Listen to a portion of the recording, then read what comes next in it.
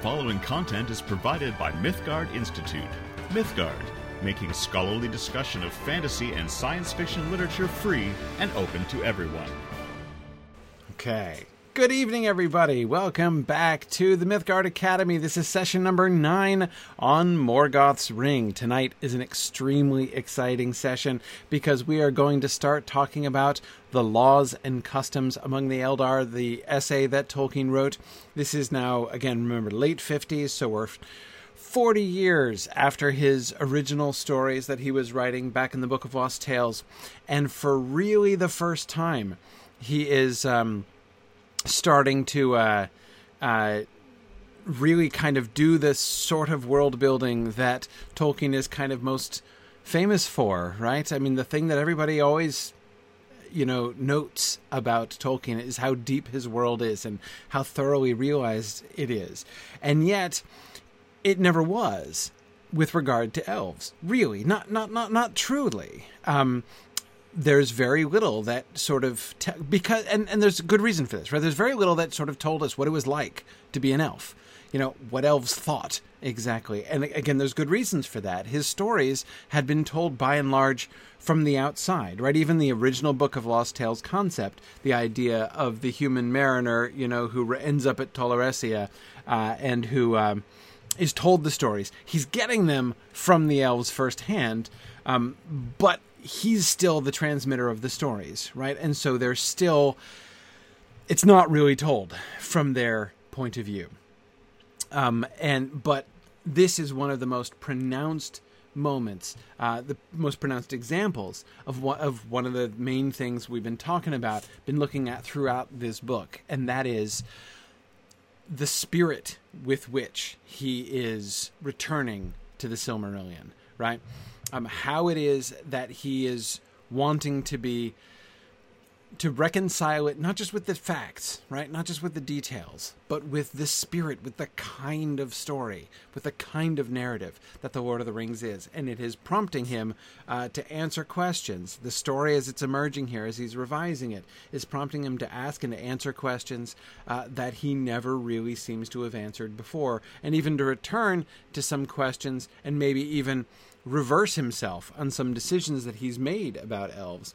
And of course, sprinkled through here are just a liberal dose of references that he has made to things that never got explained, in which he's now going back and providing, inventing some explanations for. Really just fascinating stuff. I am fascinated by literally everything in the laws and history of the Eldar. I think this is absolutely wonderful. And I have like 23 slides. So let's see how far we can get, even though it's not all that long. Still, there's so much there. Holy cow.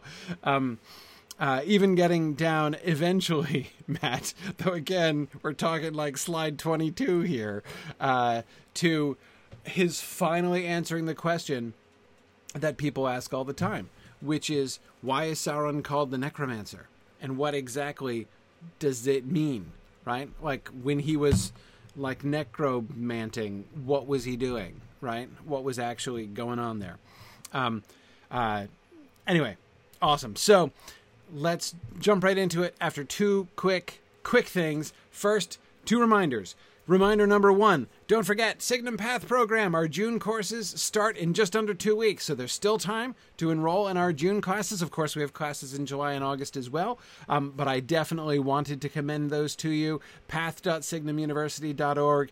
Please do check it out. Tell folks about it. It's our brand new program, which I am super excited about. So just to remind you about that. Secondly, I wanted to remind you that the next stage of this might be informing rather than reminding. I wanted to remind you about the next election, categorically, for our next book after Morgoth's Ring.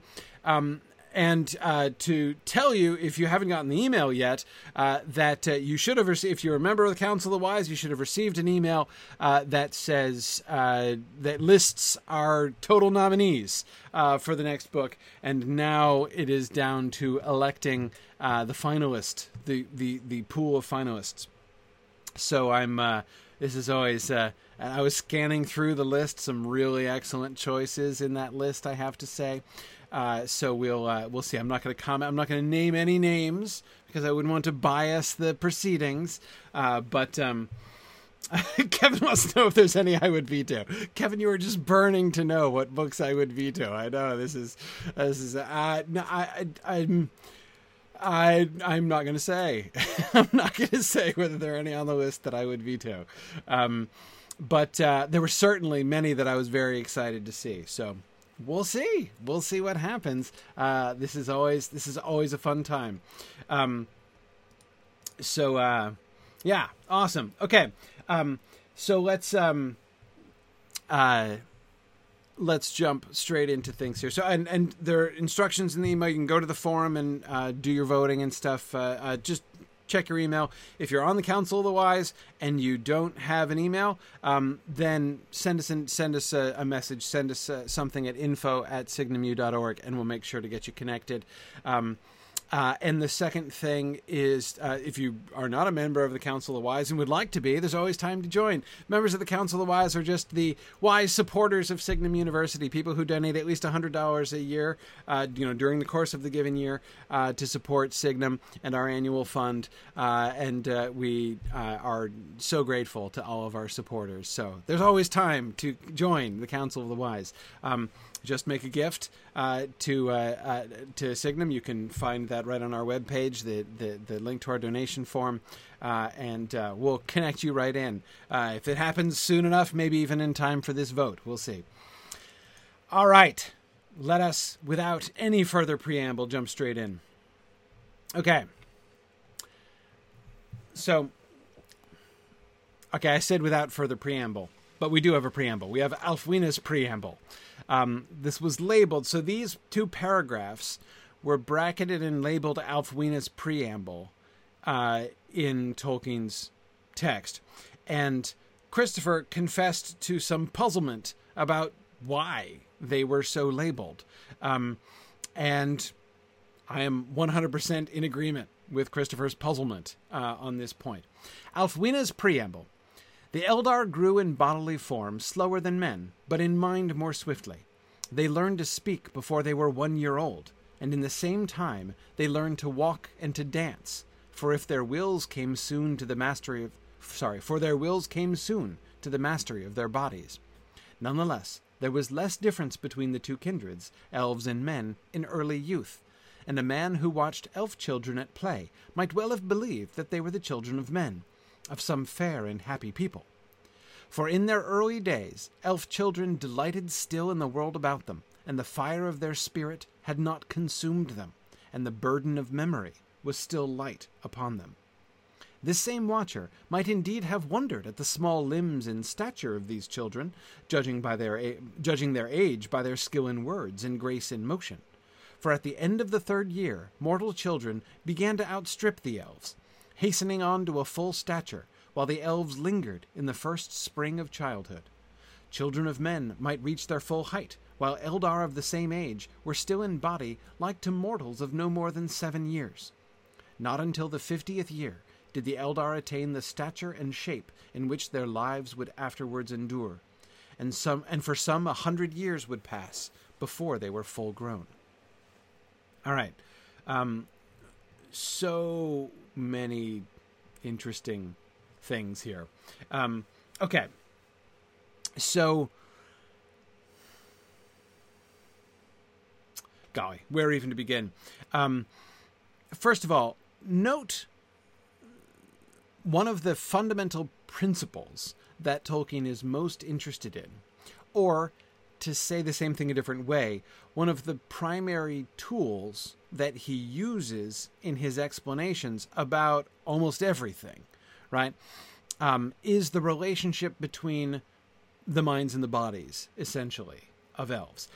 In fact, as you can see, reading through the laws and customs of the Eldar, almost everything here ultimately comes down to, or again, you could think of it as Tolkien thinking through different implications of the relationship between the Fea and the Hroa, the spirit and the body of the elves. So we see him addressing some of these really basic things that he never really articulated before. Well, hard to say whether he didn't articulate them or whether they were not a glimmer in his mind at all, right? That's always a little bit hard to say. But clearly, while on the one hand, Tolkien was always interested in the difference between elves and men, right? The idea of, sort of turning the one-body problem of, human history into the two-body problem, right? That imagining, which, you remember when we did Out of the Silent Planet a little while back, we saw Lewis also very interested in the question of what would a planet with more than one species of now look like, right? If there are multiple rational species, how would that work? How might a society that grew up with several quite different rational species interacting, rather than just the one single rational species, which, so far as we understand, we have on Earth, I suppose, not counting the dolphins and the mice. But anyway, that's something like that. Not envisioned in the way that Lewis did, but something like that seemed always to be a part of what Tolkien's imagination was delighting in from the beginning, right? Let's imagine the history of the world as a two-body problem, right?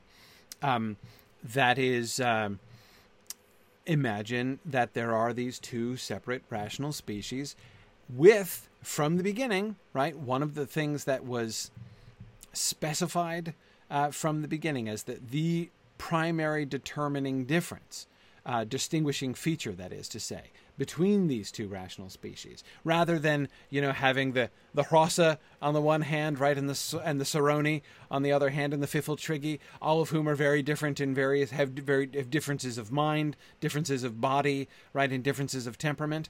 Instead of imagining a situation like that, right, Tolkien has taken the elves and the men, who are very similar in many ways, with the one key difference, and ultimately that's how their minds and bodies are related to each other, right?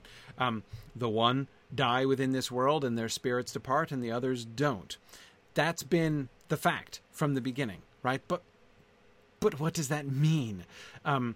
It's an interesting fact that within the world of the stories, like within the world of the Silmarillion stories, humans are treated like the mystery, right? Because it's kind of vaguely from an elvish point of view. Even though, as I've said, it doesn't really give like a first-person elvish point of view, what it's like to be an elf, right? What it feels like, what they experience exactly. We don't get that kind of first-hand account of elvishness in the same way that we do get something closer to a first-hand account of the Hobbit point of view, for instance, from The Hobbit and The Lord of the Rings. Neither one of those are a first-person account, of course, but the narrator is sufficiently close to the Hobbits that we do begin to understand and to feel how they look at the world. Right? We certainly don't get that same impression. We're not left feeling as well acquainted with elves after reading the Silmarillion as we are with hobbits after reading The Hobbit and The Lord of the Rings, if you see what I mean. So that's what I'm saying, we haven't gotten to this point. And yet, the general framework has been a sort of elvish framework, so that, like what happens to humans after they die is one of the big mysteries. Like, who knows, right? What could that possibly be? And it's super weird that they just live for this tiny brief lifespan and die, and then their spirits, something happens to them and we don't know, right? But despite the fact that a lot of the stories have that established as their sort of framework, that what happens to humans is the mystery, nevertheless, how things work with elves is quite mysterious. Mysterious in the sense of Tolkien never describes it, never explains it. He says things about it, right? And we can see him evoking some of this vocabulary if you look at the end of that first paragraph there. For in their early days, elf children delighted still in the world about them, and the fire of their spirit had not consumed them, and the burden of memory was still light upon them. I mean, there's a lot there, right? The fire of their spirit had not consumed them? Whoa, okay, that's pretty heavy. Right? And the burden of memory was still light upon them. So we have these two concepts, that in some sense, the fire of their spirit consumes them. And in another sense, the burden of memory becomes heavy on them as they move forward, right? And references have been made to these kinds of things before. Like these are the sorts of things that have been put out there, either in conversation by elves or in reference to elves, whether it be particular elves. I mean, certainly when you talk about being consumed by the fire of your spirit, I don't know about you, but that always makes me think of Feanor, right? Whose spirit consumed himself quite spectacularly, right? And unusually, such that his body turned to ash as his spirit departed it.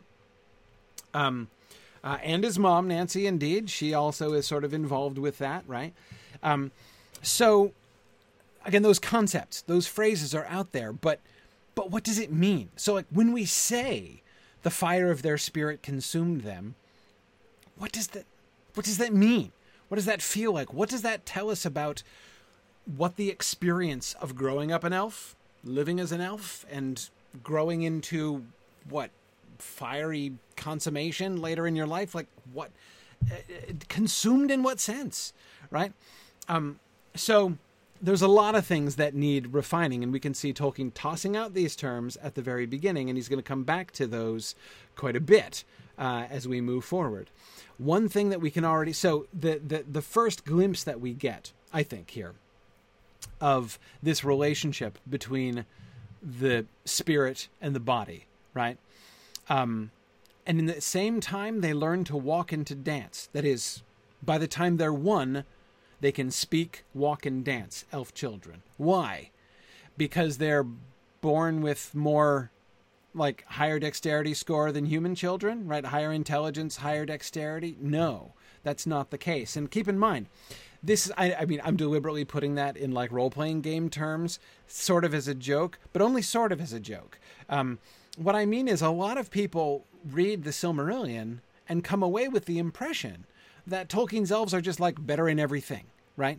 Like, as if it were as if Tolkien's world were a kind of imbalanced role-playing game, right?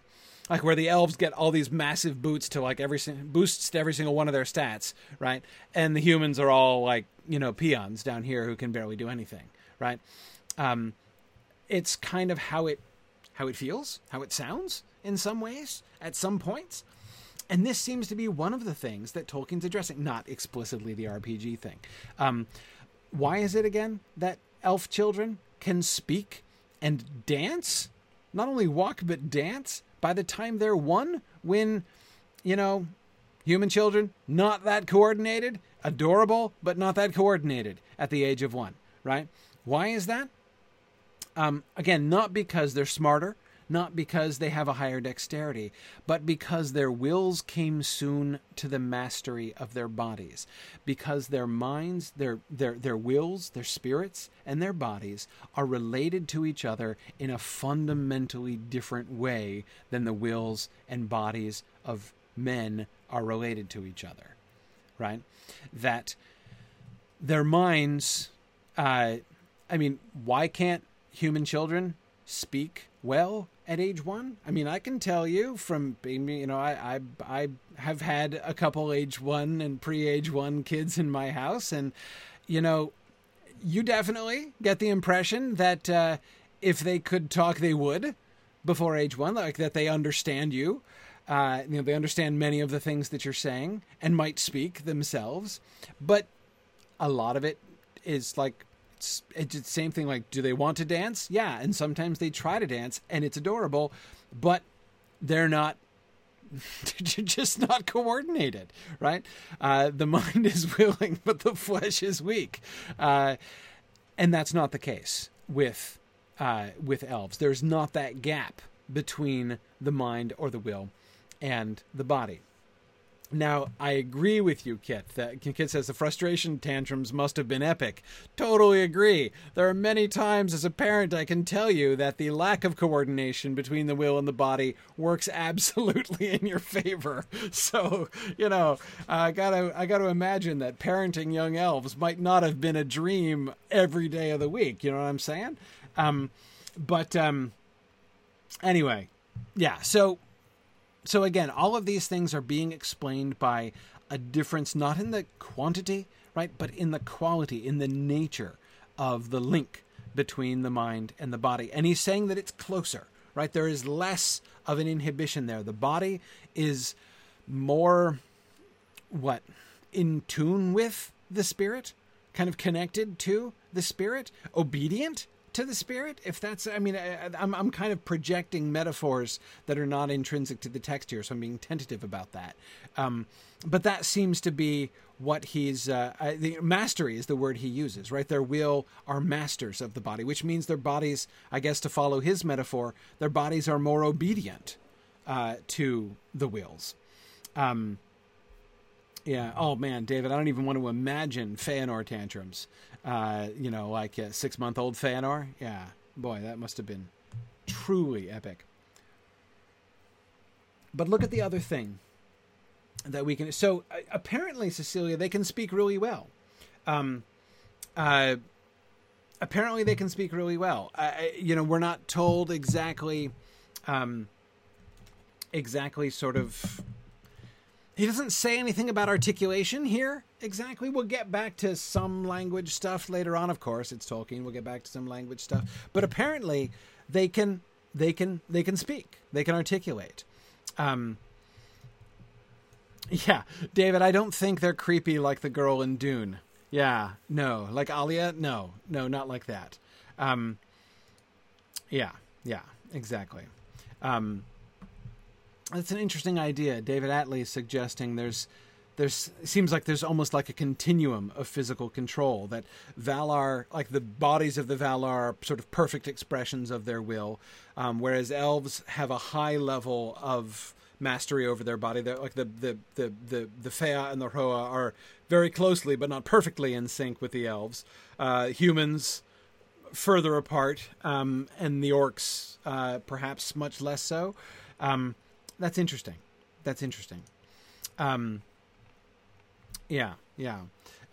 Exactly, Matt. They're kids, not abominations. So in that way, unlike the Aliyah of the Knife in Dune. But because notice, although he describes their increased, or at least compared to humans, mastery over their bodies, they don't cease to be childlike, right? They're not,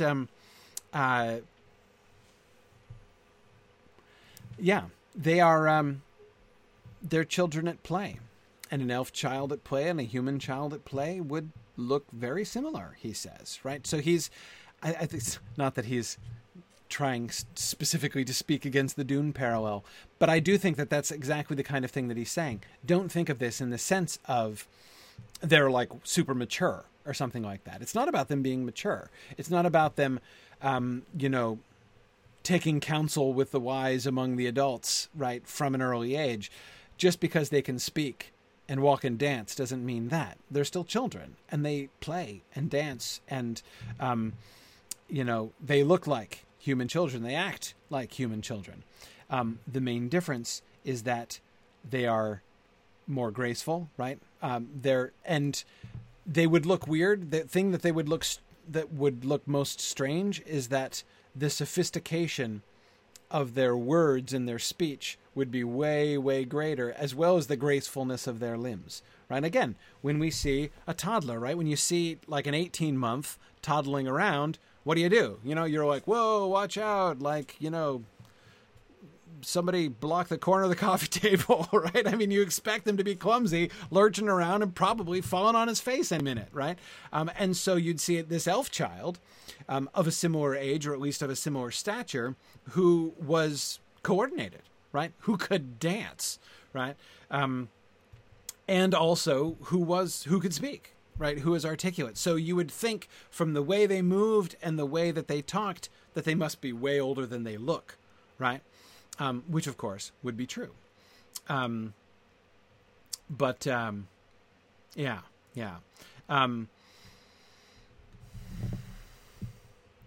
So, Rachel, I don't think we can imply the negative. Rachel is asking, is the indication then that adult elves don't delight in the world around them, which is what we're told for in their early days, elf children delighted still in the world about them, and the fire of their spirit did not consume them. I don't think that we can take a a flat negative from that, right? They're like, once they reached the age of adulthood, elves ceased to delight in any way in the world about them.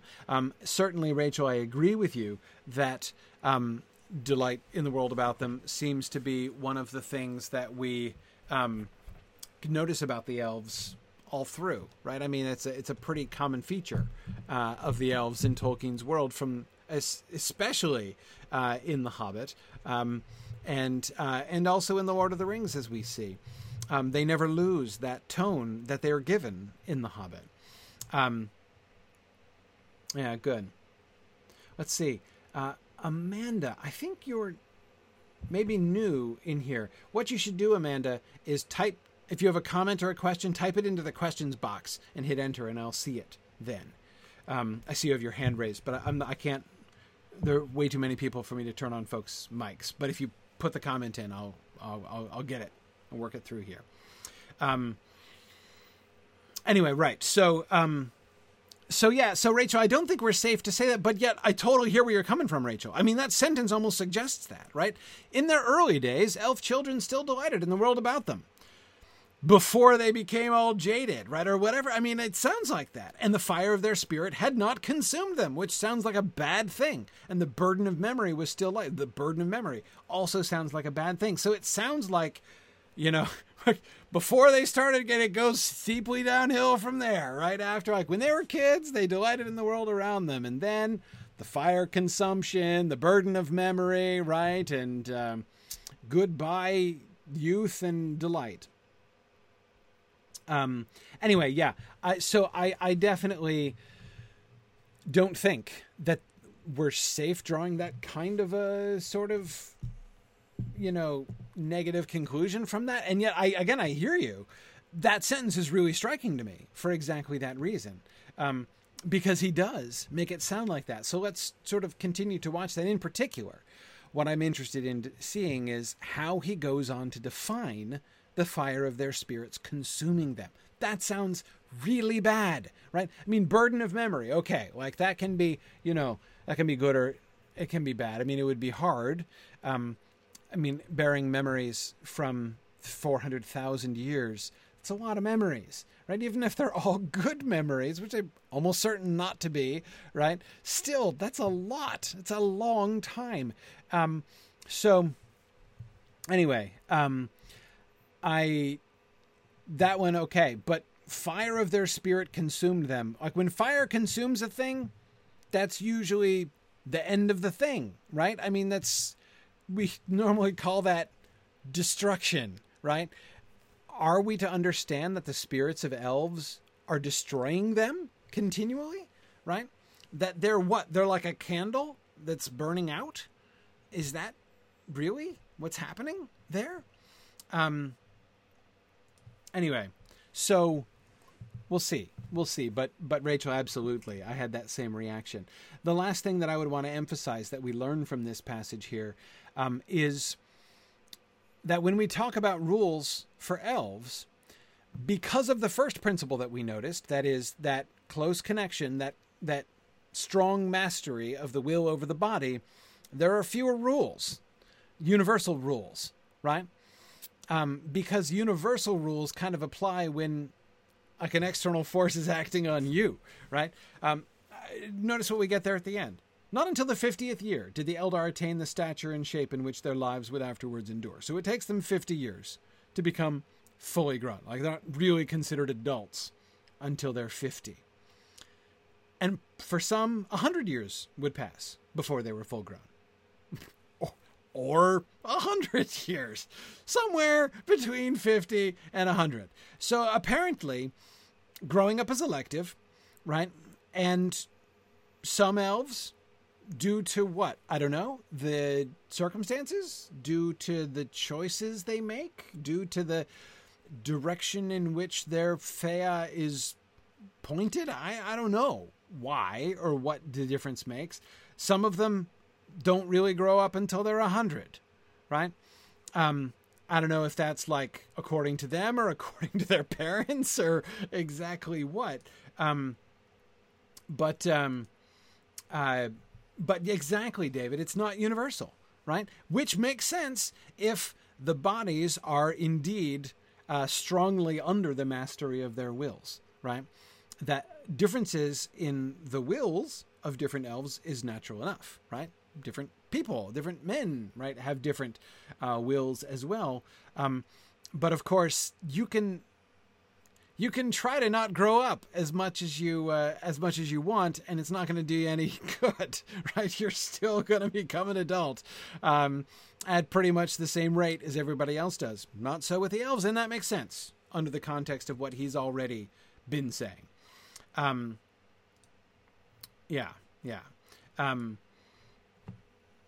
So let's now. Several of you are jumping ahead and talking about like what the fire of their spirit means. We'll get there. Relax. We've got 22 more slides, right? Let's see how the text unfolds it. That's what we're doing here. Okay. So let's keep going. We start with romance. The Eldar wedded for the most part in their youth, and soon after their 50th year. They had few children, but these were very dear to them. Their families, or houses, were held together by love and a deep feeling for kinship in mind and body, and the children needed little governing or teaching. There were seldom more than 4 children in any house, and the number grew less as ages passed. But even in days of old, while the Eldar were still few and eager to increase their kind, Feanor was renowned as the father of 7 sons, and the histories record none that surpassed him. The Eldar wedded once only in life, and for love, or at the least by free will, upon either part. That's interesting. For love, or at the least by free will, upon either part. Even when in after days, as the histories reveal, many of the Eldar in Middle-earth became corrupted, and their hearts darkened by the shadow that lies upon Arda, seldom is any tale told of deeds of lust among them. Marriage, save for rare ill changes or strange fates, was the natural course of life for all the Eldar. It took place in this way. Those who would afterwards become wedded might choose one another early in youth, even as children, and indeed this happened often in days of peace.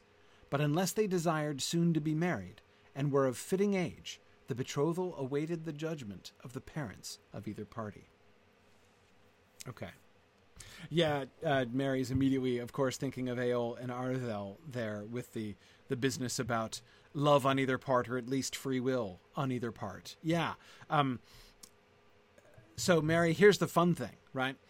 The fun thing is, as we're...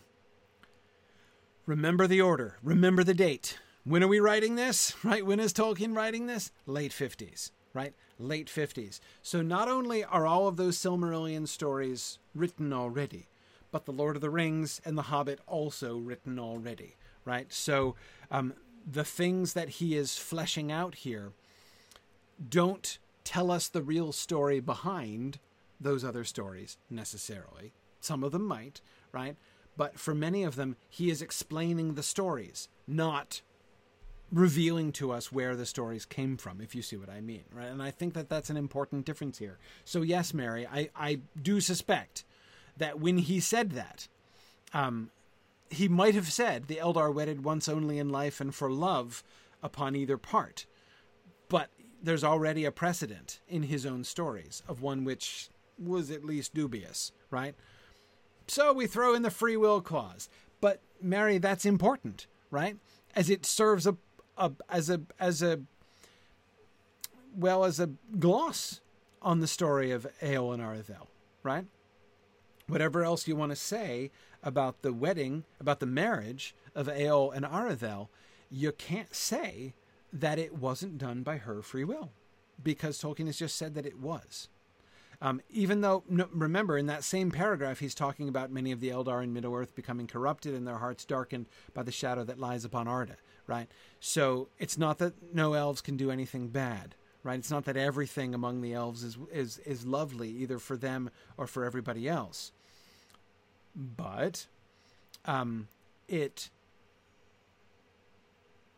even among those, seldom is any tale told of deeds of lust among them, right? In other words, the Eol and Arthel story is not a rape story. That, I think, is one of the conclusions that I feel fairly safe in drawing from this paragraph, right? As he, and again, Mary, I completely agree with you. I think that Eowyn and Arathel are top on the list, or near the top at least, on the list of things that he's thinking of, right? Stories that he's reflecting on as he's writing this paragraph. And that seems to me one of the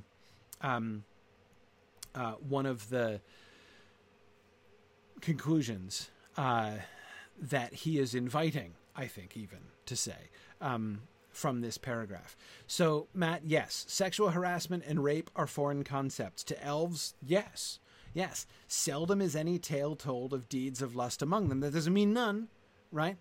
But yes, seldom. Yes, and Josiah, this does mean that Maegwyn is very odd, right? Josiah, I also hear behind the word seldom there. If Arathel is the one who kind of pops to mind in the word, at least by free will, right? Maegwyn is the one who pops to my mind with the word seldom, right? Notice he doesn't say never. He doesn't say never, but he does say seldom. And it's a really, really big deal. Really big deal. Okay. Yep. Yeah. No, exactly, Nancy. It's not that you could possibly argue that Celegorm also, towards Luthien, was guilty of a deed of lust as well. Yes. I think that is. I think that you could probably make that case good against Celegorm. But yeah, again, it's seldom, right? It's very unusual, not unknown, but very unusual. Yeah, exactly, Jennifer. Celegorm, the capture of Luthien there. That's exactly what Nancy's thinking of there. Okay. But now, how does this work? How does this fit? Again, notice this doesn't just mean elves are better than humans. Elves are different from humans. And what are the ways in which they're different? Again, remember, way number one, their wills have the mastery over their bodies. So they are not...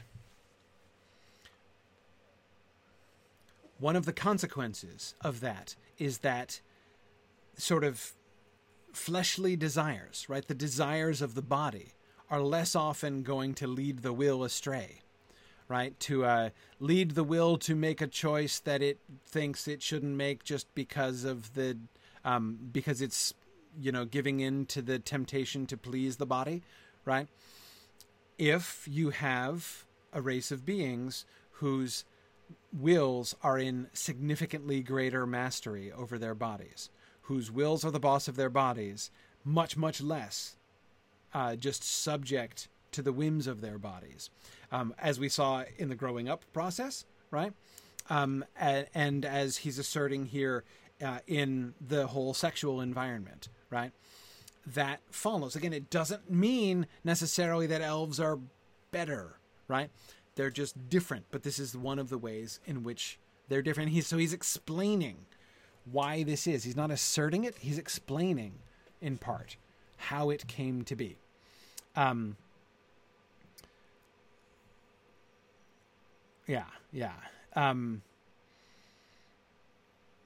So David, let's see. David says, so the elves that do bad, do they have less control over their lusts? No, I wouldn't say so. I think that what that shows us is not that the elves who do commit acts of lust, those few elves who commit acts of lust, certainly Maegwyn, possibly, probably Celegorm as well. Notice I'm not including Curufin in there, and the reason I'm not including Curufin is that I am not convinced that Curufin's actions against Luthien have anything to do with sexual desire. I think that Curufin was doing politics from the beginning.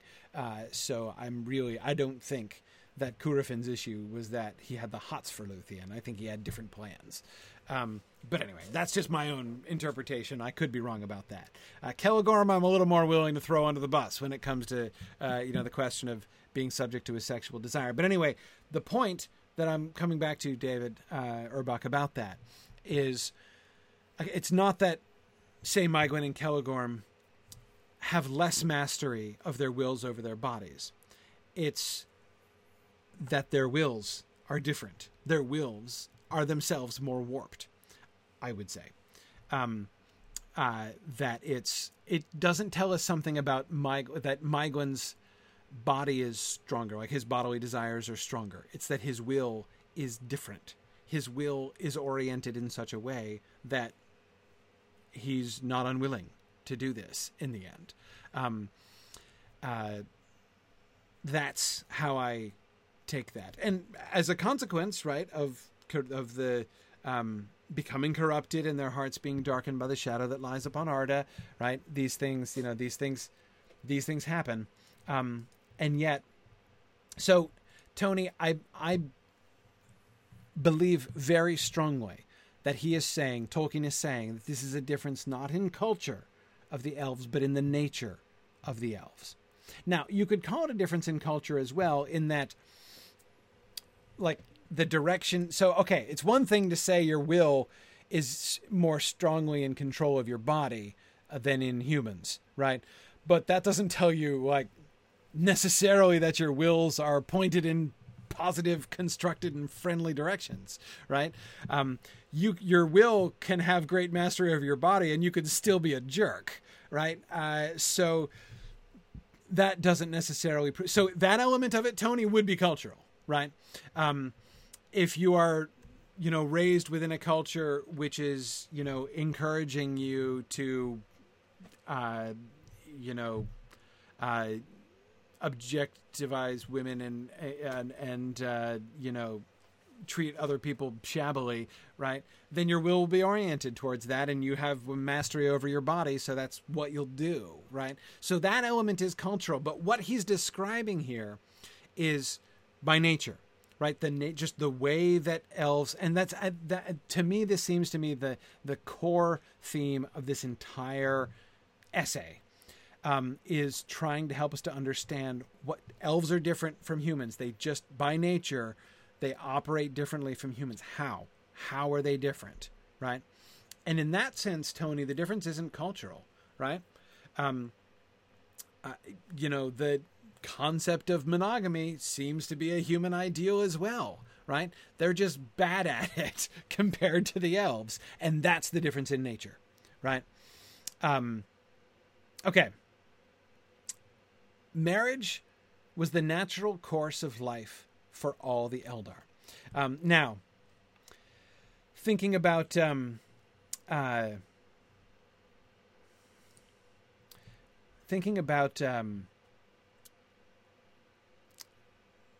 rest of the History of Middle-earth series, I don't know about you, but I couldn't help but remember something from long, long ago when I was reading that last sentence.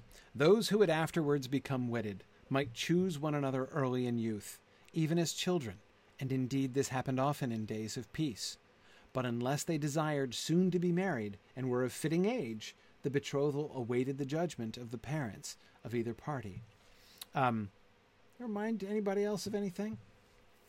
Good. Well, one thing, this is certainly related to the story of Luthien and Daeron. Yes, who seem to have been sort of intended for each other in this way. Indeed, even the image that we get of the two of them, like the scene that Beren sees from the bushes, right, of him piping and her dancing, it's kind of, this seems like Luthien and Daeron do have exactly this kind of relationship. Now, they're not betrothed yet, but I agree, Luthien, I agree, Tony, that it's relevant to think there. Yes, Jennifer and Alyssa were both thinking of exactly the same thing that I was thinking of. And that's You and Me in the Cottage of Lost Play, the poem that Tolkien wrote back in Book of Lost, which was published in Book of Lost Tales Volume 1, which the commentary of which is, I think, the moment in the entire series where Christopher Tolkien was most palpably and painfully uncomfortable, because that poem was manifestly, like, he tried to say as little about this as possible, and yet you could not get away from the fact that that was obviously a poem that Tolkien had written for his young wife, right? They were just fairly recently married at the time. He had clearly written that for Edith, and the poem depicted the two of them meeting in dreams, right? So like, in their dreams, they were transported, as children are, according to that early mythology, to the Cottage of Lost Play, right? To elven lands in their dreams, and that they had met as children at the Cottage of Lost Play, and formed this bond together, which led ultimately to their marriage later on. So, yes, I cannot help but think that Tolkien is, if he's not like glancing aside at his wife of now 4 decades longer than he was when he wrote that poem originally, goodness, more than that. This is 45 years, maybe 48 years further along in their marriage than when he wrote that poem. But anyway, not only is he glancing aside at his wife, but at that tradition, at that early concept, I think. Yeah. Anyway, should we be thinking about Aragorn and Arwen to some extent? Yeah, Arwen's not underage. She is way more than 50 at this time. So it's not a youthful thing for her. She is, how old is Arwen? Like 500-ish, I want to say, off the top of my head. Somebody look it up and tell me. Someone will remember better than I will. But I want to say 500. Maybe it's longer. Maybe it's 2,000. And it's more than 50. Way more than 50. When she meets Aragorn. Now, Aragorn is barely of age, right? And not at all of age by Elvish standards. But of course he's not. Anyway,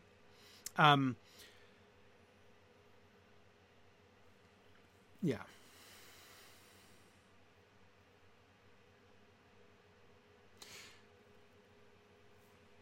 The choice, however, of one spirit for another. That is, and by spirit, I mean Fea, right? Of one elf spirit for another, they get it's not about the bodies, right? Two adolescent elves coming together and deciding to this is not about hormones running amok, right? That's not how things work, in elvish culture. Again, wills, mastery over bodies. So when two children, either young children or elvish teenagers, or whatever the equivalent is for, those frisky elvish 40-year-olds, whatever it is, it's not about their bodies taking over, right? It's about their spirits joining together. And in fact, David Atlee, I'm coming back to what you were saying before about that sort of mind-body spectrum, right? Like the Valar, like marriage among the Valar, or marriage in quotation marks among the Valar, right, is really just an affinity of the two spirits, right?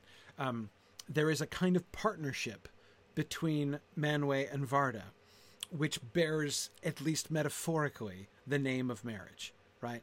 They are as spouses, right? They are as spouses, but they're not exactly married to each other because they don't exactly have bodies in this way at all. Elvish marriage is in this way more like the love of the Valar for each other.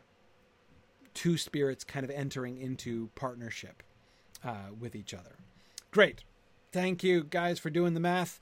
2,700 is Arwen's age when she falls in love with Aragorn. So there you go. 2,711 to be exact. So as I suspected, emphatically of age to make her own decisions on these points.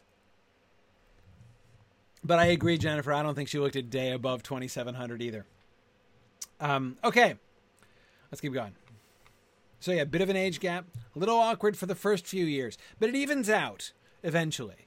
I mean, Okay, not much, but a little bit. Okay. Nonetheless, among the Eldar, even in Aman, the desire for marriage was not always fulfilled. Love was not always returned, and more than one might desire one other for spouse. Concerning this, the only cause by which sorrow entered the bliss of Aman, the Valar were in doubt. Some held that it came from the marring of Arda, and from the shadow under which the Eldar awoke. For thence only, they said, comes grief or freedom of each Fea, and was a mystery of the nature of the children of Eru. Okay. So, elves don't stray, right? Elves don't commit adultery. Elves don't, they don't love somebody else's wife. Like, that doesn't happen among the elves, or at least seldom happens among the elves, we are told. So they don't have that problem, but that doesn't mean they don't have problems. It doesn't even mean that they don't have love problems. The primary problem that they do have, unrequited love, is still a thing, right?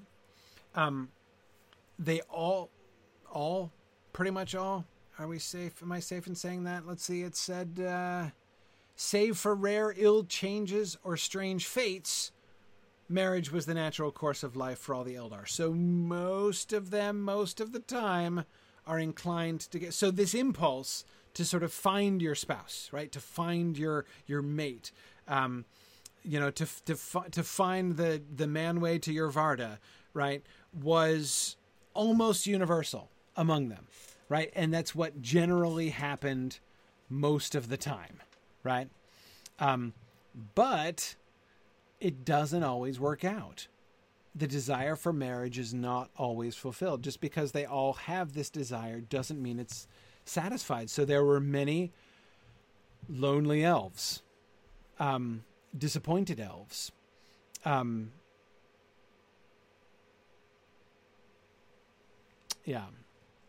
the only cause by which sorrow entered the bliss of Aman. Pre-sorrow entering the bliss of Aman, presumably. But that's to say, from the old days, right? While Melkor's still in prison, right? And everybody's happy, and we're living in Valinor, and everything is wonderful, and the trees are in blossom, and everything is going fine. But some of the elves are still sad. And what makes them sad? What makes them sad is unrequited love, right? Stephen Cover says, first age problems. Absolutely. Absolutely. Yes. Right now, Veronica says, they just divorced their dead spouses. Yeah, well, we'll be getting back around to Finwë and Muriel again, right? As we can see, marriage doesn't always pan out among the Eldar, right?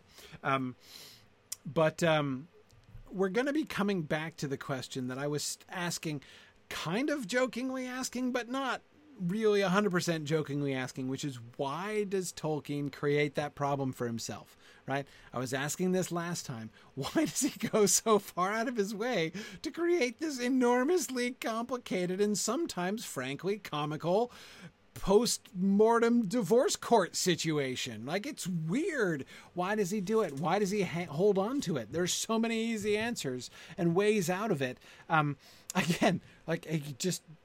Anyway, there's so many potentially easier answers out of this problem, and he doesn't do it, right? Why not? Well, one answer here is that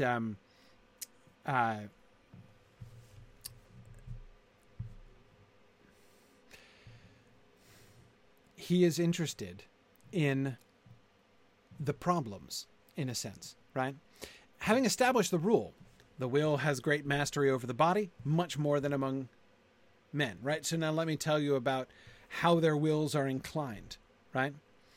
Well, okay, they're generally inclined towards marriage. That's interesting. But now what we need to know are, what are the exceptions, right? In order for us to really understand how it works and what that's like, right? Love is not always returned. this is a theological question for the Valar. They're trying to understand this, right? Concerning this whole unrequited love business, the Valar were in doubt. Why should this be? Why should this be? It doesn't make any sense to the Valar that their hearts should be set on something that they can't have. I mean, that seems like a really obvious state of affairs to us, but we're not the Valar. And here I think Tolkien is doing a really good job of imagining things from the point of view of not only an unfallen group of people, people who are not themselves sinful, but also from the point of view of a totally non-incarnated, unfallen group of people, namely the Valar, right? That they're going to look at this and going to say, look, there is something messed up about this, right? That your bodies should submit to your wills seems to make perfect sense. So why doesn't your will submit to what is like good and healthy and best? Why do you set your heart on something that you can't have? That seems like a bad idea, right?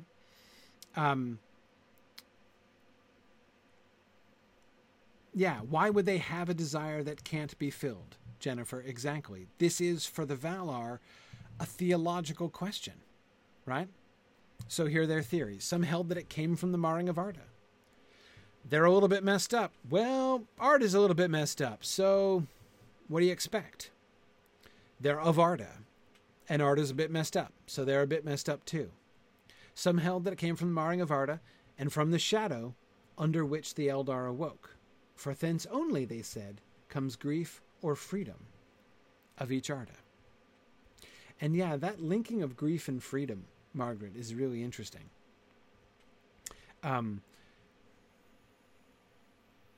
It sounds like both of those things, both grief and freedom, are part of the mystery of the nature of the children of Eru. The Valar don't really get either one of them. What do the Valar do? Do the Valar have free will? Sort of. They are who they are. They are an expression of who they are, right? But yeah, it's pretty clear, Tony, that elves have free will, isn't it?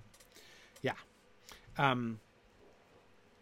Yeah, I agree, David Atlee. The problem, obviously, is that the Valar haven't read Boethius. Agreed, yeah. Had Boethius come along sooner, the Valar would have been less puzzled, I think, about this whole thing. But yes, Tony, it does seem that he's implying something along the lines of grief is the cost of free will. Yeah, if the will is free, grief is at least a possibility.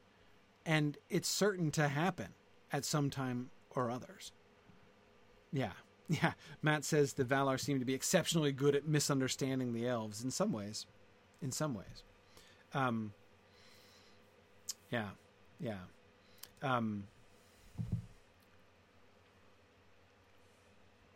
Yeah, is grief a synonym of freedom for the Valar? I don't know in this way that it is, James. And the way that I would say that is that, okay, the grief that's being described here, like the grief of unrequited love, is a grief that's created, in a sense, by your own choices, by your own will. It's not that the Valar do not experience grief, but they grieve for the things that they see, like they grieve for the sufferings of the world. I don't know. It's hard. I mean, I kind of think when we look at the story of the Valar that they kind of have to have free will. But I'd be interested to see if he seems to be suggesting consistently that they don't, because that would be really interesting to me. You know what it makes me think of right away? That shocking passage where he was like, if you think the Valar were wrong to invite the elves to Valinor, then you lie! You lie damnedly with the tongue of Melkor! It's like, okay. But anyway, yeah. So that would be consistent with that, like to say, like, if he really is intending if he really is intending to remove,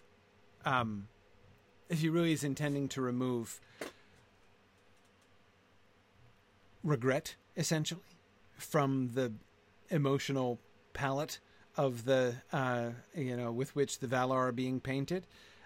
If they don't have that, then maybe he is thinking about the Valar not essentially having free will.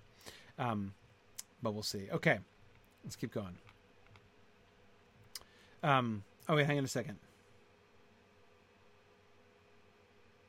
Okay, sorry. My apologies. Let me go back here for a second.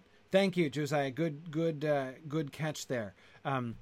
Skipped a few words here. I thought that was a little awkward. Okay, sorry. The full text is a typo here. The full text is, for thence only, they said, comes grief or disorder. Some held that it came of love itself and of the freedom of each Fea. So, for thence only, that is from the shadow, grief and disorder come only from the shadow, right? If it weren't for the shadow, there would be no grief and there would be no disorder, except some hold that it comes of love itself and from the freedom. That is, grief does come from freedom. And that kind of sounds to me like the correct opinion of the two. So it is where we get to eventually. Thank you, Josiah, for catching that. Yeah. Good. All right. Among the Noldor also, it was a custom that the bride's mother should give to the bridegroom a jewel upon a chain or collar, and the bridegroom's father should give a like gift to the bride. These gifts were sometimes given before the feast. Thus the gift of Galadriel to Aragorn, since she was in place of Arwen's mother, was in part a bridal gift, an earnest of the wedding that was later accomplished. Now, of course, I read that first sentence, and I was immediately like, "Oh, just like the Alessar! Oh, great! Okay." And then he just said it. Okay, fine, right? So he just made explicit the point that I wanted to make. Of course, one thing that we get here is, of course, seeing how this is him reading back into this, right? Taking the fact, and he's so good at this, right? Tolkien is so excellent at this, taking the facts that already exist, and rather than saying, I've got to go back and change the facts, saying, I'm going to invest the pre-existing facts with meaning, right? So yeah, this is a really fun bit of retcon, Nancy. Absolutely. And I love this, right? First of all, notice, so there are two things about this. One is, again, to be reminded of how it is the giving of the stone to Aragorn by Galadriel, which seems to be in part inspiring this passage, right?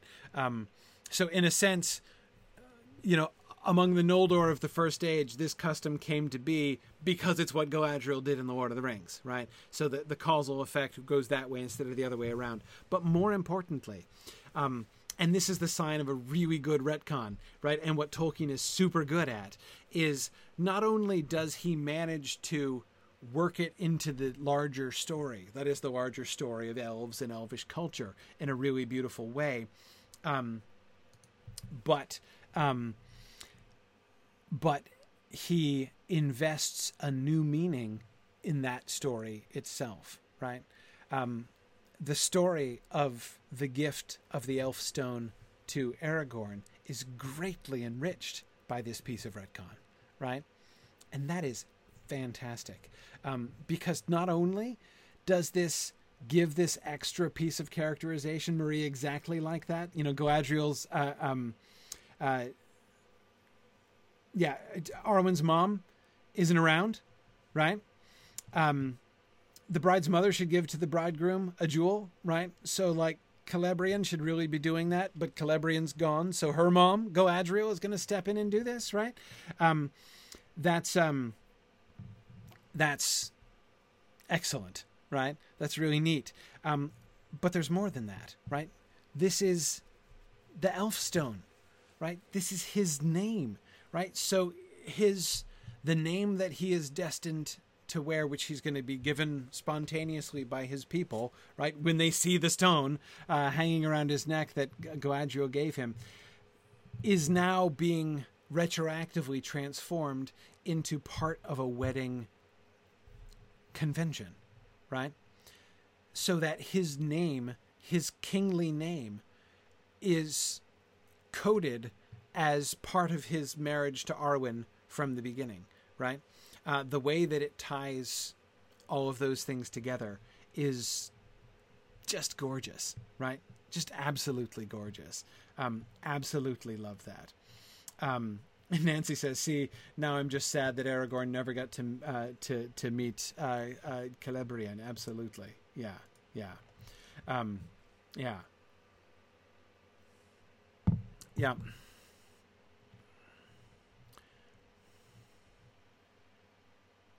Arwen has a jewel too, right? Which should have been given to her by the bridegroom's father, right? So theoretically, Amathorn should have given to Arwen a gem, right? But Amathorn couldn't, because he's been dead for a long time, right? So what happens? Where does Arwen get her gem? What's the story of Arwen's gem?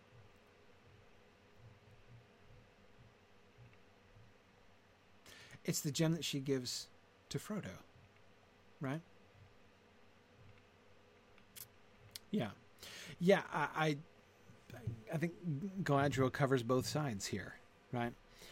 She gives the gem on behalf of Aragorn. So, in retrospect, we can see how thoroughly Galadriel has blessed the wedding of Arwen and Aragorn, right? Awesome. It's just so good. That is so good. I don't have much else to say about this other than just really loving and appreciating how good Tolkien is at retcon and seeing how this works. Okay, let's keep going. Lots to do.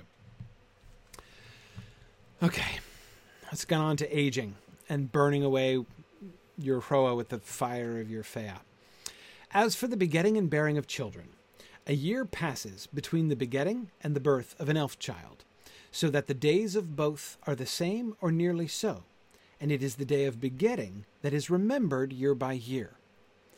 So so basically your birthday and your begetting day are pretty much the same day, approximately. You don't count up from the day you're born, you count up from the day you're begotten. Okay. For the most part, these days come in the spring. It might be thought that, since the Eldar do not, as men deem, grow old in body, they may bring forth children at any time in the ages of their lives, right? So yeah, like elves, they're ever young, right? So what's to stop, a 500,000-year-old elf from begetting or bearing children, right? I mean, yeah. So men might deem this, but this is not so. For the Eldar do indeed grow older, even if slowly. The limit of their lives is the life of Arda, which, though long beyond the reckoning of men, is not endless, and ages also. Moreover, their body and spirit are not separated, but coherent. As the weight of the years, with all their changes of desire and thought, gathers upon the spirit of the Eldar, so do the impulses and moods of their bodies change. This the Eldar mean when they speak of their spirits consuming them. And they say that ere Arda ends, all the Eldaliae on earth will have become as spirits invisible to mortal eyes, unless they will to be seen by some among men into whose minds they may enter directly.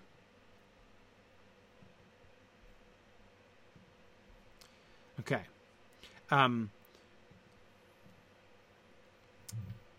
Yeah. All right.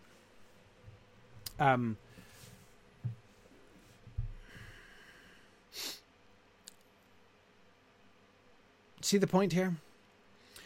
He is now revealing even further what it means, in a sense, for the will of the elves to have a greater mastery over their bodies. Why don't elves bear children? Is it that, elves achieve adulthood at the age of 50, and, elvish women experience menopause at the age of around, 490. I don't know, right? Something high, right? So their childbearing years are much longer than those of men, just as their childhood is much longer. But no, that's not how it works, right? Because again, that is how the life of men works, where their bodies dictate things to them, right? It can be the will of human men and women to bear children long past when their bodies are willing to go along with that, right? Such often happens. Not among elves, we're told. Again, because their bodies and their minds are connected differently, right? So it's not about physical limitations on the part of the elves. It's about their minds. Just as all elf spirits are inclined, with some exceptions, toward and under some circumstances towards marriage, so elves, we are told, are inclined towards childbearing only for one sort of stage of their lives, right? Because their bodies and spirit are not separated but coherent. Notice this is a different metaphor he's giving us now, different from the mastery metaphor that he gave us at the beginning. They're not separated but coherent, right? The elves, the minds and bodies, the spirits and bodies, and please understand when I'm saying mind and spirit, I'm kind of understand that I'm using these synonymously. I'm talking about the Fea and the Hroa all the way through here. The Fea and the Hroa of elves are coherent with each other. They're not at war. They're not separated. For those of you who are familiar with the epistles of Paul, right? If you think about Romans chapter 7 and that which you will do, that I do not, right? Elves don't have that problem. They don't have that problem. They don't have the will to do one thing. The mind is willing, but the flesh is weak. No, because the mind is willing, it doesn't matter what the flesh is. The flesh does what it's told, right? It's just completely different, right? With the elves in this way. So again, what does that mean? What does that look like? How does this connect with childbearing and aging, right? They do age. But again, they don't age like humans do. Aging among humans is pretty much a body thing, right? I'm not saying it's nothing to do with your mind, but I am saying your mind can't stop it, right? Your body dictates to you. And I can tell you as a dude of a certain age, right? You get to the place where like your mind says, hey, I can do that. And your body's like, I don't think so, right? That's, how it works. Josiah, I think it is exactly fair to say that Galleon the butler must have wanted to get totally drunk. Yes, exactly. He chose it. Clearly chose it. Yeah. Anyway, okay. So, exactly, Tony. It's like if the spirit is willing, then the flesh is also willing. Exactly. So they age, but it's not just that they age at a different rate. It's that aging means something different. They do age, right? But in what sense do they? It's not about at what rate do they age. It's about in what sense do they age. And this is where we come back around to the question of what does it mean to speak of their spirits consuming them, right? He finally comes back around to that juicy phrase from the first slide. So let's start with the sentence before. As the weight of the years, with all their changes of desire and thought, gather upon the spirit of the Eldar, so do the impulses and moods of their bodies change. Their impulses and moods change. That is, their bodies change, essentially, as their desire and thought changes over the weight of years. That's what elvish aging is like. The burden of memory, right? As time goes on, and the mind turns itself to different things. The mind is weighted down by memory. So the mind changes and therefore the body changes. That's elvish aging. Okay? This the Eldar mean when they speak of their spirits consuming them. Okay? All right. And specifically, what that looks like, that is your spirit consuming your body, doesn't mean your body gradually collapsing into ash or just kind of becoming sort of, nice and toasty brown and then like getting a little bit charred around the edges and then till finally you fall into ashes like Feanor did, and he just did it in an accelerated cycle. It's not about that. It's not about being eaten out from the inside so that you're all hollow until you crumble. And I mean, like, consuming is a big word, right? Which makes it sound like what happens to food, or makes it sound like what happens to the fuel of fire. Those are the two consuming images, right, that immediately leap to my mind anyway. Yeah, that's not what happens, right? What happens, what the spirit consuming the body looks like, is becoming invisible, so that the end point of that process, by the time we get towards the end of Arda, all elves will have become as invisible, as spirits invisible to mortal eyes. They won't have visible bodies at all anymore. That's what their spirits consuming their bodies look like. So that's a pretty big, I think we can all agree, that becoming permanently immaterial and invisible is a fairly significant change in the impulse and mood of your body, right? Such that the I'm not in a childbearing frame of mind anymore seems like small potatoes compared to that, right? So it's a very early stage of the process. So, Mary, this is exactly what Tolkien is building up to, what he meant by, or at least retroactively, what he meant by the fading of the elves. Exactly. More on that, and we'll get to that. Let's keep going. A bunch of people answering questions that are only going to be answered on future slides. So let us go. Thus, although the wedded remain so forever, they do not necessarily dwell or house together at all times. For without considering the chances and separations of evil days, wife and husband, albeit united, remain persons individual, having each gifts of mind and body that differ. Yet it would seem to any of the Eldar a grievous thing if a wedded pair were sundered during the bearing of a child, or while the first years of its childhood lasted, for which reason the Eldar would beget children only in days of happiness and peace, if they could.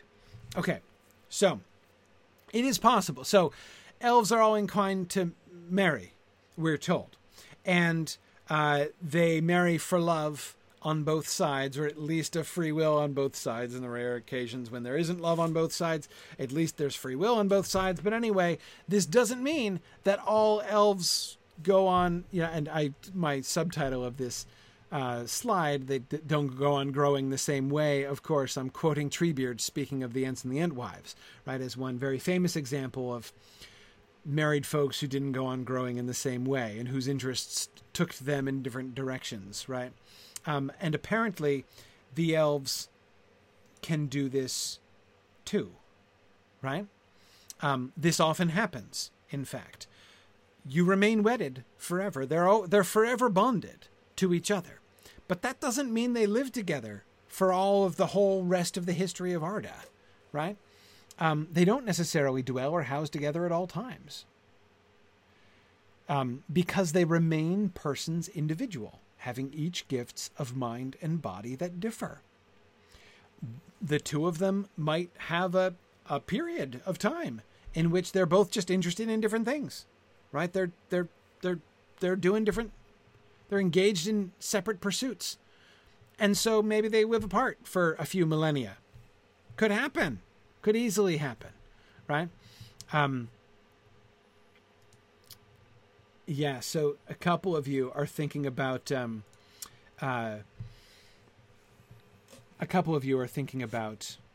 Galadriel and Celeborn, and Galadriel leaving and Celeborn staying.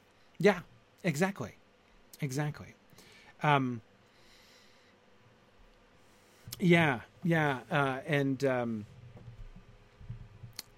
exactly. Of course, Celebrian is a different situation. That is, her sundering from Elrond is a different situation.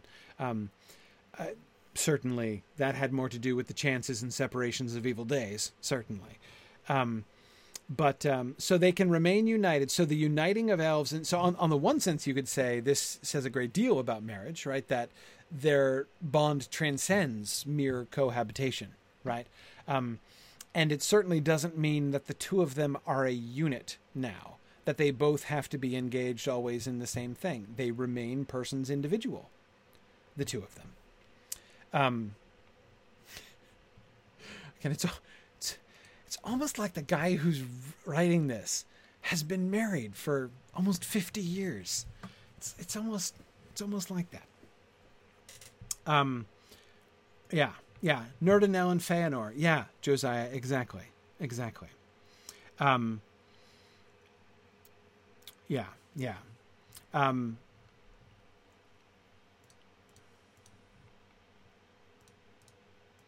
Sorry, I say that about him being married almost 50 years because look, I've been married 50 years, but I have been married, oh golly, what is it now? Almost 23 years now. And even that's long enough for me to be able to see that, to be able to remember, what I thought marriage would be like when I got married. I got married at the age of 22. I was very young when I got married. And I remember, imagining the two of us would always be one doing one thing all the time. And my wife and I are still happily married. And yet I too have noticed that we remain persons individual, having each gifts of mind and body that differ. That's something that has come to my notice over the last 23 years as well.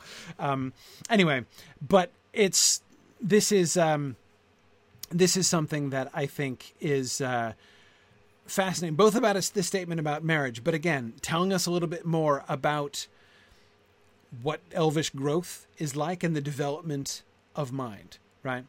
And again, just to invite us not to imagining, to resist projecting a kind of body dominant situation here. Right. It's all about what way is your mind growing and developing, because your body and all of the external things are going to follow that if you're an elf. But it would be a grievous thing for a wedded pair to be sundered during the bearing of a child, right? More on that. In all such things, okay, so sorry, this is about gender roles. Sorry, it's not about that. I'm going to come back to that later. In all such things, not concerned with the bringing forth of children, the Neri and the Nissi, that is, the men and the women, of the Eldar are equal, unless it being this, and they, as they themselves say, that for the Nissi, the making of things new is for the most part shown in the forming of their children, so that invention and change is otherwise mostly brought about by the Neri. So they're equal, unless it be in this. Right? The one primary difference that he says that characterizes the difference between elvish men and elvish women, between male and female elves, is that the men are more innovative. They change things more. There are, however, no matters among which among the Eldar only a Nair can think or do. Only a man can think or do. Or others with which only a Nis is concerned. There are indeed some differences between the natural inclinations of the Neri and Nissi, and other differences that have been established by custom, varying in place and in time, and in the several races of the Eldar. For instance, the arts of healing and all that touches on the care of the body are among all the Eldar most practiced by the Nissi, that is, females, whereas it was the elven men who bore arms at need. And the Eldar deemed that the dealing of death, even when lawful or under necessity, diminished the power of healing, and that the virtue of the Nissi in this matter was due rather to their abstaining from hunting or war than to any special power that went with their womanhood. Indeed, in dire straits or desperate defense, the Nissi fought valiantly, and there was less difference in strength and speed between elven men and elven women that had not borne child than is seen among mortals. On the other hand, many elven men were great healers, and skilled in the lore of living bodies, though such men abstained from hunting, and went not to war until the last need. Okay.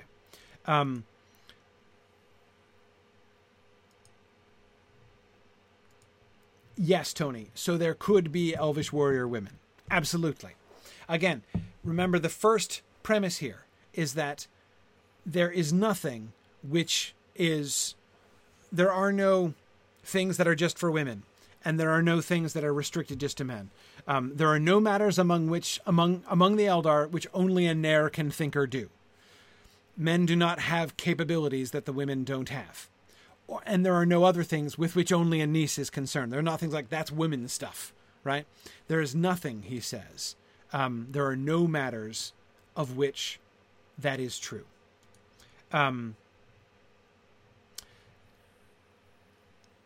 Yes. There are some natural differences of inclination. Now, thinking about what he says about fighting and healing, what does that make you think of? What do you think he's thinking of here?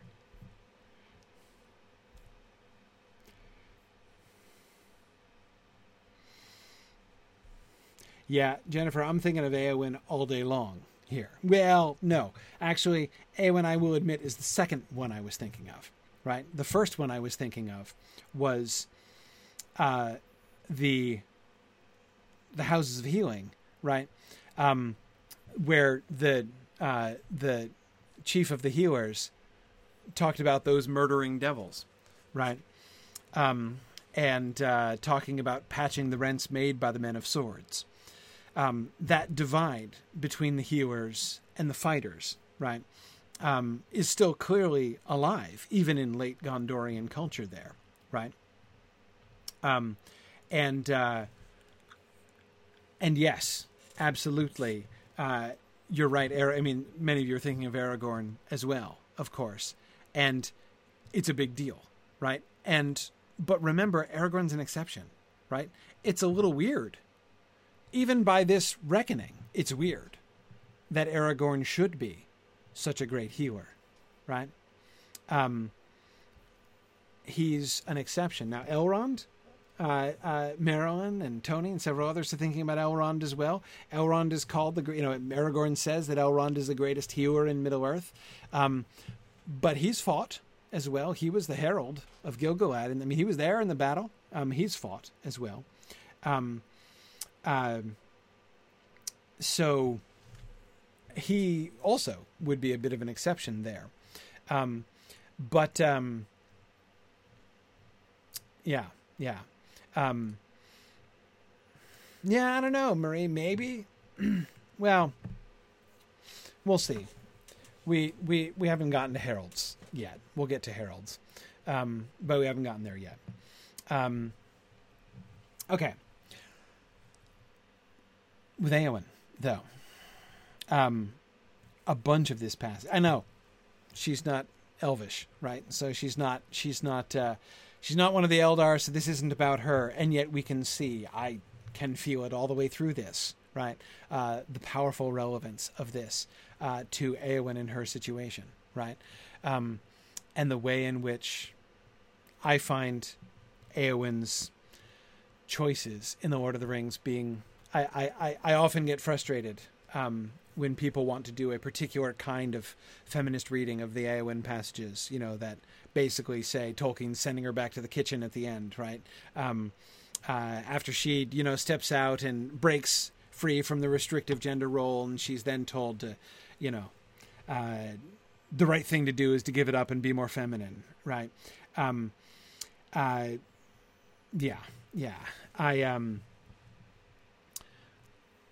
I strongly oppose that reading. But this is one of the one of the things that I think that we can... What she is primarily doing is turning from being a killer, from being a warrior, to being a healer, right? What she understands and seems to understand intuitively is that those two things are opposed. What she comes to understand intuitively is that you can't be both. If you want to live in Ithilien and build a garden eventually, right, which is a very great and good thing, just ask Sam, she can't be a shield maiden at the same time, right? She's choosing between two paths. Yeah, exactly, Stephen. If that were the case, he's sending Faramir back to the kitchen too. Exactly, Stephen. That's where I get really frustrated with the whole thing, because that it involves some really sloppy assumptions in framework. That is to like that healing is just a woman thing, right? And it's not just a woman thing, even though, again, he's absolutely saying in this passage that the elven women were more inclined towards this, right? But notice how the cause and effect works, right? The Eldar deem that the dealing of death, even when lawful or under necessity, diminished the power of healing, and that the virtue of the Nissi in this matter was due rather to their abstaining from hunting or war than to any special power that went with their womanhood. It isn't that healing is a woman thing. It's that women tend to do healing because killing tends to not be a woman thing. Because the women tended to abstain from dealing death, they also, therefore, tended to be the greatest healers. It is that fundamental... It is that the thing that is fundamental here is not the role being assigned to a particular gender. It is the opposition between killing and healing. That's the basic fundamental thing.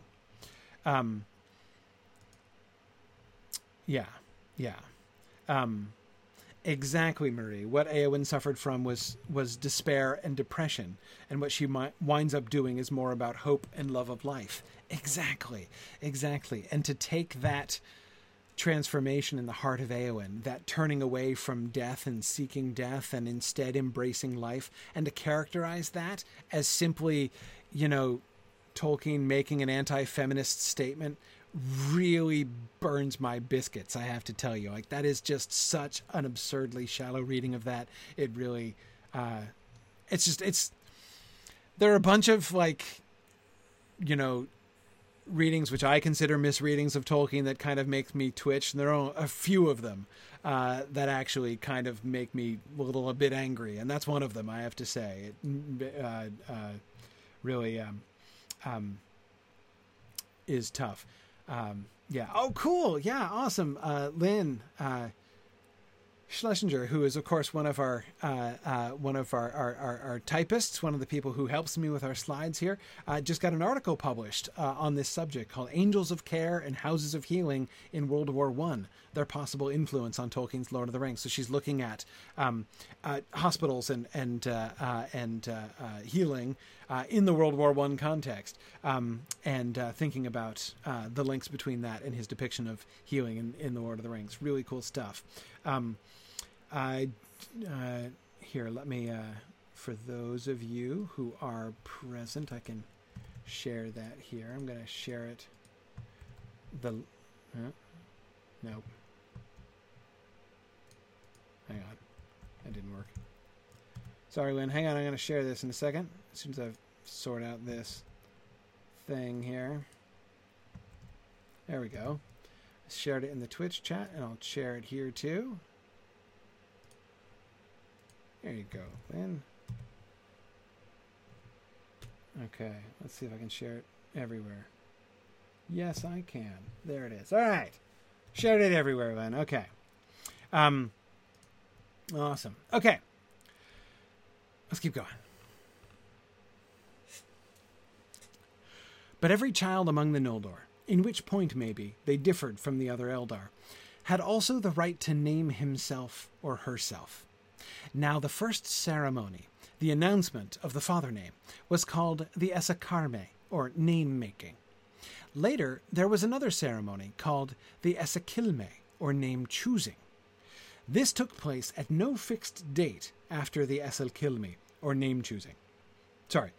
After the Esalkarme, but could not take place before the child was deemed ready and capable of Lamatyave, as the Noldor called it.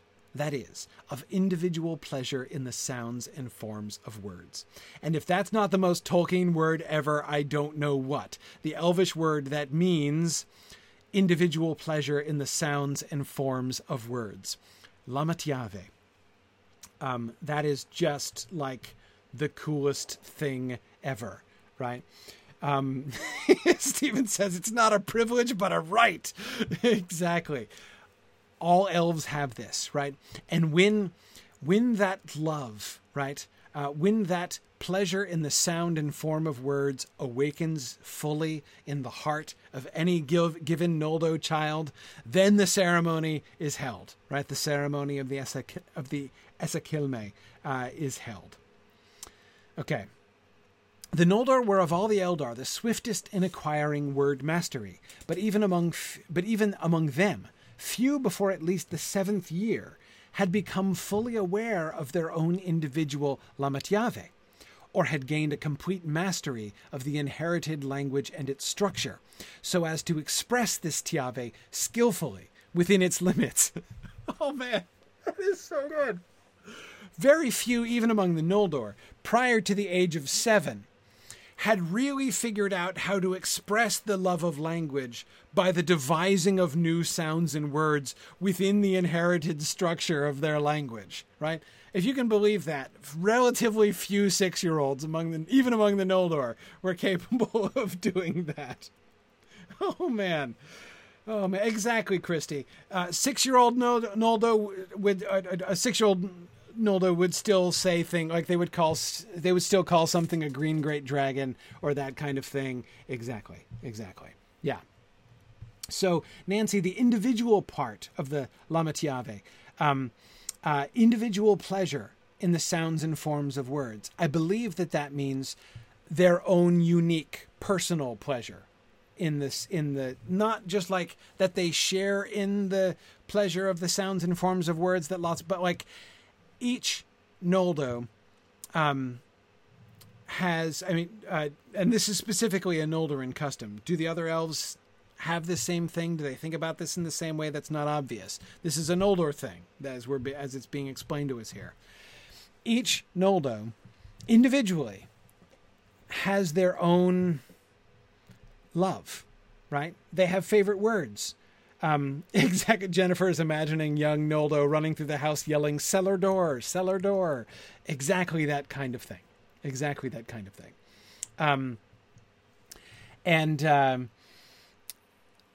Yeah. So now, David, you're right. Human children do make up new words all the time. But when human children make up new words, they tend to not be doing that within the inherited language and its structure. Right? They may come up with words that don't make sense to their elders and depart from the structure of the English language, right? For English speaking children. But it still like works, right? It's still, there's like makes sense to them. And again, it's not that it's unrelated to language, right? But the true Lamatyave of the Noldor is for them to not just appreciate words, not just to make up random words, right, and just assert that they mean something, nor to just appreciate the sound of words, but to combine both of those impulses, right? To have the impulse to make words, to acquire word mastery, right? And to indulge it in line with one's own linguistic inclinations, right? With one's own individual pleasure in the sound and forms of words. But within the context of a complete mastery of the inherited language and its structure. So that they are not just making up their own little private baby languages. They are enriching the language of the Noldor itself based on their own particular Lama-Tyave. The word, Jocelyn, is Lama-Tyave. Lama, Lama, Tyave, Tyave, with a not a circumflex, with a umlaut. Lama-Tyave. It's about this, remember, is why the language of the Noldor changes so quickly. It's why it changes so much. Not because there's just drift in the language over time from one generation to the next, but because the elves themselves, the Noldor themselves especially, are so creative. He makes it it's literally a rite of passage, right?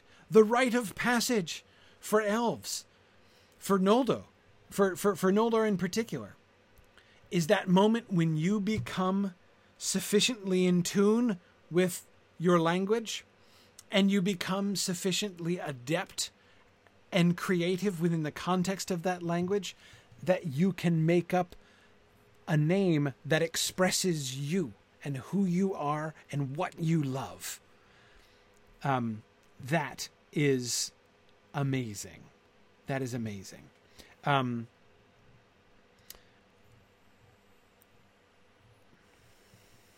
Now, Tomas says, do elven names always mean something else, or are they simply a combination of sounds that they choose?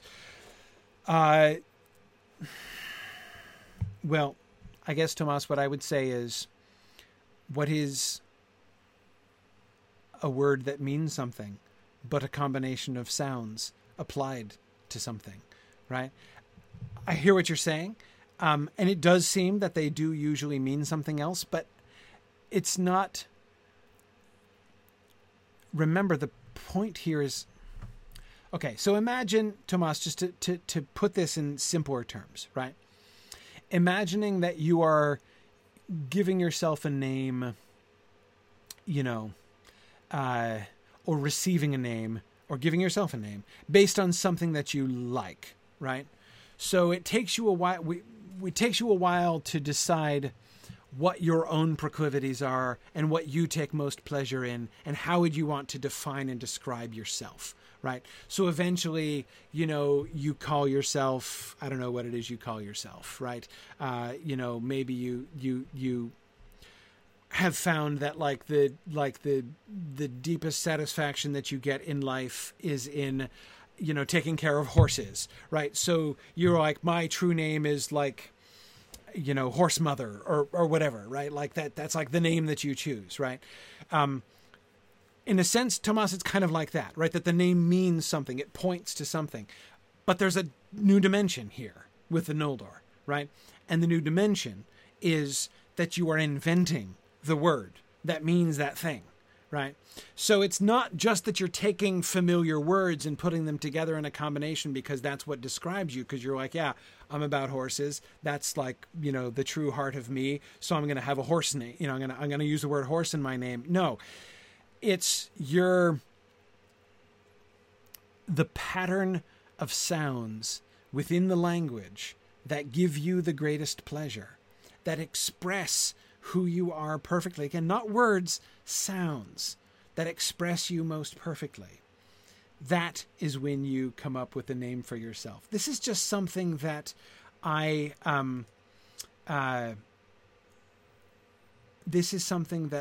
just don't...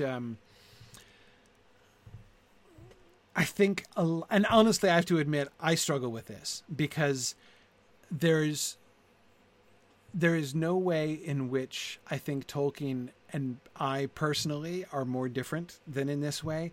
I just don't connect with language in this way. I love language. I take great delight in the sounds and forms of words. I do. But I have none of that impulse that Tolkien had so richly to make them up. Even as a lifetime Tolkien reader, I have never felt even a brief temptation to invent my own language. This is a confession. I'm not bragging about that. This is a confession. I'm ashamed of it, but there it is. It's who I am. It's how I think. I don't do that, right? And yet he's describing this as being intrinsic to the Noldor in particular. Yeah. Sharon says this would be a fun workshop at Mythmoot. I agree. Find your Lamatjave. Exactly. Yeah. Yeah. That would be a very fun Mythmoot workshop. That's a fantastic idea. I love that. Yeah. Cool. All right. Let's keep going. I'm running quickly out of time. I'm falling short of my goal even to get halfway through here. Okay. Still thinking about gender stuff. The Eldar hold that, apart from ill chances and the destruction of their bodies, they may in the course of their years each exercise and enjoy all the varied talents of their kind, whether of skill or of lore, though in different order and in different degrees. With such changes of mind mood, or inwisti, their Lamatjaver might also change. So your name, the particular pattern of, like, the pleasure that you have in the pattern of languages, it can change. As your mind mood changes, your Lamatjaver might also change, your self-name, right? But such changes or progressions were in fact seen most among the Neri. For the Nissi, so the female, it happens most among males. For the Nissi, even as they came sooner to maturity, remained then more steadfast and were less desirous of change. Remember, that's the one primary trend that he said was observable as a difference in temper between Elvish men and Elvish women. According to the Eldar, the only character of any person that was not subject to change was the difference of sex. For this they held to belong not only to the body, Hroa, but also to the mind, Indo, equally, that is, to the person as a whole. This person or individual they often called esse, that is, name, but it was also called erde, or singularity, that's like being, your essence. Those who returned from Mandos, therefore, after the death of their first body, returned always to the same name and to the same sex as formerly. Right? So this difference in gender, whether you are male or female, is, Tolkien says, among the Eldar, something that is absolute. Your mind mood changes. And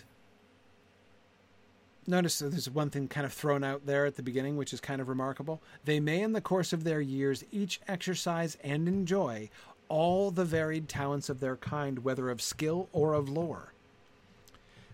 Over the course of, hundreds and hundreds of centuries, your mind might turn itself to everything, not just anything, everything in turn, right?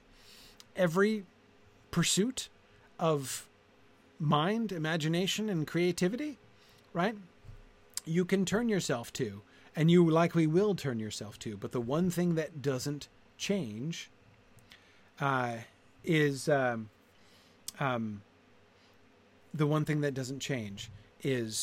their sex.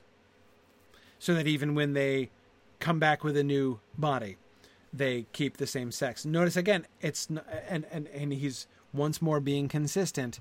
It's not about the body determining it for the spirit, right?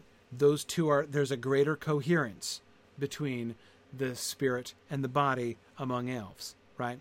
So it's not a question of you happen to be born with a male body, so you're stuck with a male body. It's you are born with a male spirit, and that doesn't change. Or you are born with a female, and your body is the same. Because remember, there's coherence between the two of them there. Yeah. Don't worry, David. We're going to get back to the question of rebirth, but probably not today. Yeah. Okay. Let's keep going. These deliberate changes of chosen name were not infrequent. There was another source of the variety of names borne by any one of the Eldar, which in the reading of their histories may to us seem bewildering. This was found in the Anesi, the given or added names. Of these, so this is Tolkien admitting, I realize that this element of the Silmarillion might be confusing, where you're told what somebody's name was and then they keep getting new names added to them. Kind of annoying, isn't it? Let me explain. Of these, the most important were the so-called mother names. Mothers often gave to their children special names of their own choosing. Remember, the father name is the first name that's announced, right? When the baby's born, the father announces the name and often gives the name, right? But at the very least announces it. Though sometimes, as he says, the mothers have input to that first name as well.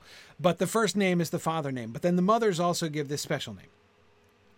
Mothers often gave to their children special names of their own choosing. The most notable of these were the names of insight, Essi Terkenye, or of foresight, Apakenye.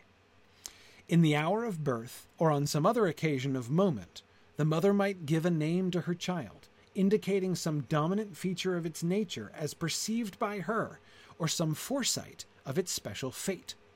These names had authority, and were regarded as true names when solemnly given, and were public, not private, if placed, as was sometimes done, immediately after the father name.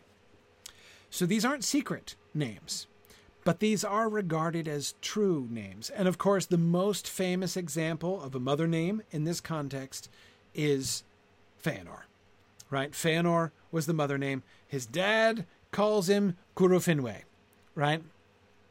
But his mom calls him Feanor, Spirit of Fire.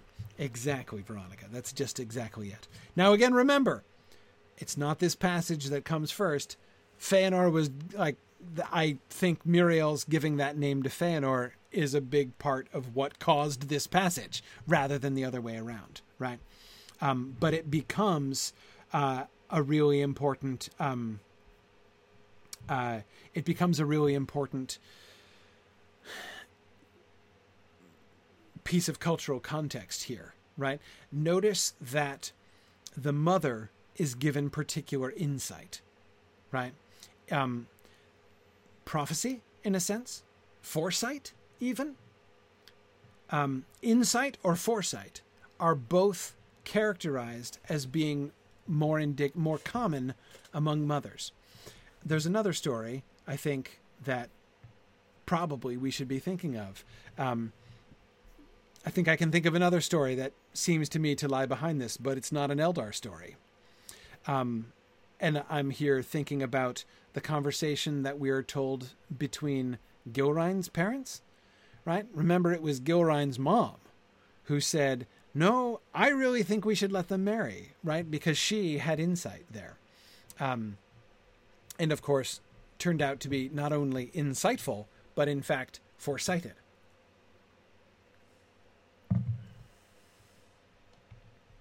General footnote.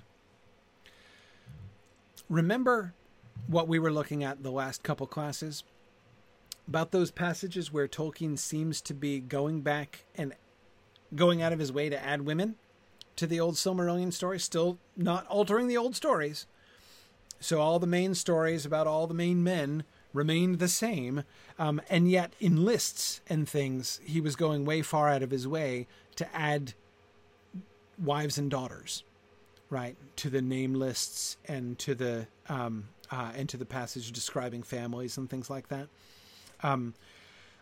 I think it's very interesting that he is emphasizing gender equality as much as he is, and indeed here, if anything, he's giving special wisdom and insight to the mothers rather than to the fathers. In this whole situation. Okay. Out of time. One more. We'll end with this and then we'll pick up here next time. This the Eldar mean when they speak of their spirits consuming them, and they say that ere Arda ends, all the elf folk will have become spirits no less than those in Mandos, invisible to mortal eyes, unless they will to be seen. The words this is a note from Christopher. The words, no less than those in Mandos, stood in B as typed, but were heavily struck out. Okay, so his first impulse here is to say, I mean, it sounds like he's saying, by the time the elves get to the end of Arda, they're going to be just like the spirits in Mandos, right? There will be this like, right now there are some elves that have bodies and some who don't in Mandos, right? But by the end of Arda, all of the elves are going to be in the same place. He emphatically crossed that out, right? Emphatically crossed that out, he says. Heavily struck out. But it still does, I think, show us what this fading means, right? It gives us a little bit more, helping us to understand how he's kind of conceptualizing. He doesn't want that to be literally true, right? It's not like the Roa don't matter. And I come back to Josiah, was it you? Somebody earlier on was talking about how it's not that they won't have bodies at all anymore at the end, but that the bodies, or that they won't be immaterial, but the bodies are, I forget, somebody was talking like this.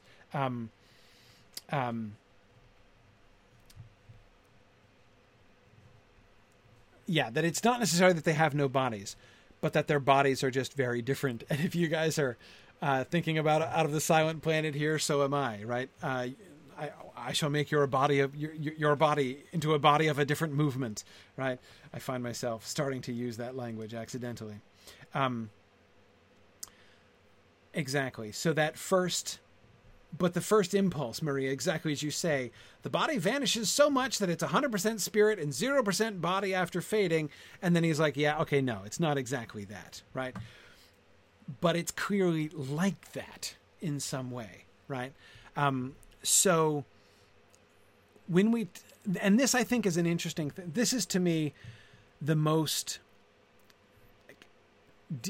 as I say, to me the most fascinating single issue in the entire Laws and Customs Among the Eldar. Again, for me personally, is this issue of the relationship between the body and the spirit, right? And this seems to me like the locus of Tolkien's imagination of how elves are different from men, right? That seems to me to be the core of the issue there, right? But the thing that's to me most fascinating is, on the one hand, you can say coherence, you can say mastery, right? You can say the way that elves and men are different is that elves, body and spirit, work together real nicely, and men are in this internal war between their bodies and spirits all the time. Men are subject to their bodies in ways that the elves just aren't, right? So it seems like men live in this internal war and elves live in this internal peace, right? That would be one way to characterize the differences that he's describing. And yet, the business about consuming suggests that that's exactly not the case. That, in fact, there is a long-term, I don't want to say conflict, but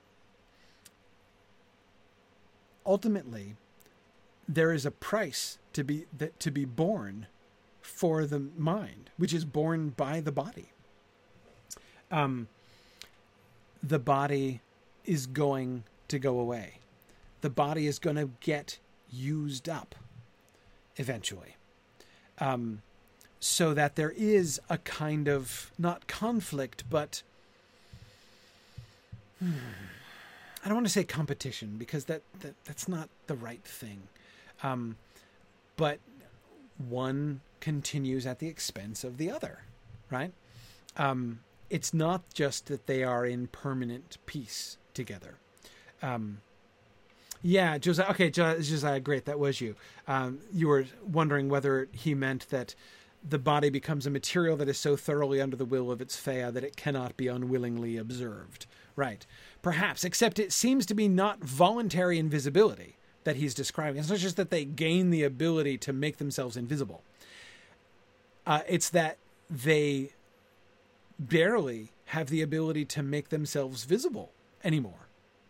Their bodies themselves, again, that's where I come back to the consumed metaphor that he started with and keeps recurring to, right? Anyway, More on this next time. So I think it's unlikely we're going to get more than further along or I'm going to hope to finish the Laws and Customs of the Eldar next time, but no regrets.